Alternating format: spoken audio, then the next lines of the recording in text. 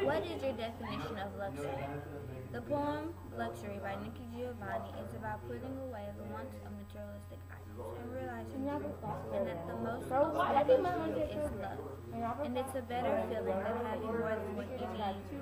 This might seem easy to do, but after a couple of attempts, you will come to the right senses. People rely on materialistic items so much that they never get to know what love is and that it's better. This poem is an example of how people may think about luxury, and again, it is about the things we want or have. Material items can't make you happy forever, but as in the poem it says, "But you held me one evening, and now I know the ultimate luxury of your love, but it is more than what you need." This poem includes connotation involving imagery, symbolism, diction, and sound devices. I can see the imagery of having more than what you need in the materialistic items. I can also visualize an expensive restaurant, and when it all comes down, being in someone's arms. As the items being described as what other people who think the meaning of luxury is, in modern days, the items would be items like roses, money, fame, jewelry, and others. The diction of the poem is rather formal. At some point, the writer uses NTH, which is a short-term usage for the word knife. The poem does not exactly have a rhyme scheme, and when it does rhyme, it is only in one stanza and is not constant.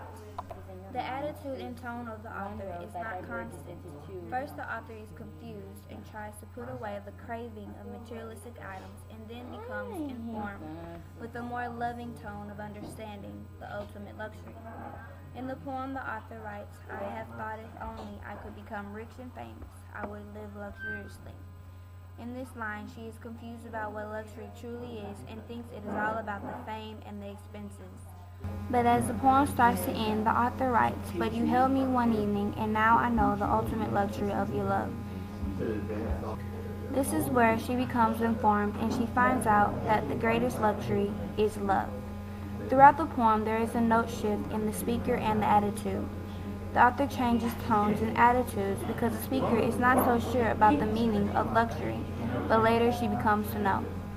The tone at this time might be low with an ironic and reflective tone. From this point, it goes from the attitude of being confused to informed and knowing. The tone then changes to more of a factual and persuasive tone. "But you'd held me one evening, and now I know the ultimate luxury of your love." After reading this poem, it makes you think about what luxury really means.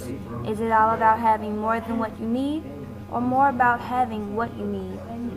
Putting away the wants of materialistic items and realizing true and that the most ultimate luxury is love is a better feeling than having more than what you need. It is easier to crave materialistic items, the expenses, and fame. The question to ask then is if we are really happy. Is coming home and having no one there to greet you or spend time with you or hold you in their arms really what you want for the rest of your life? I will leave you to decide.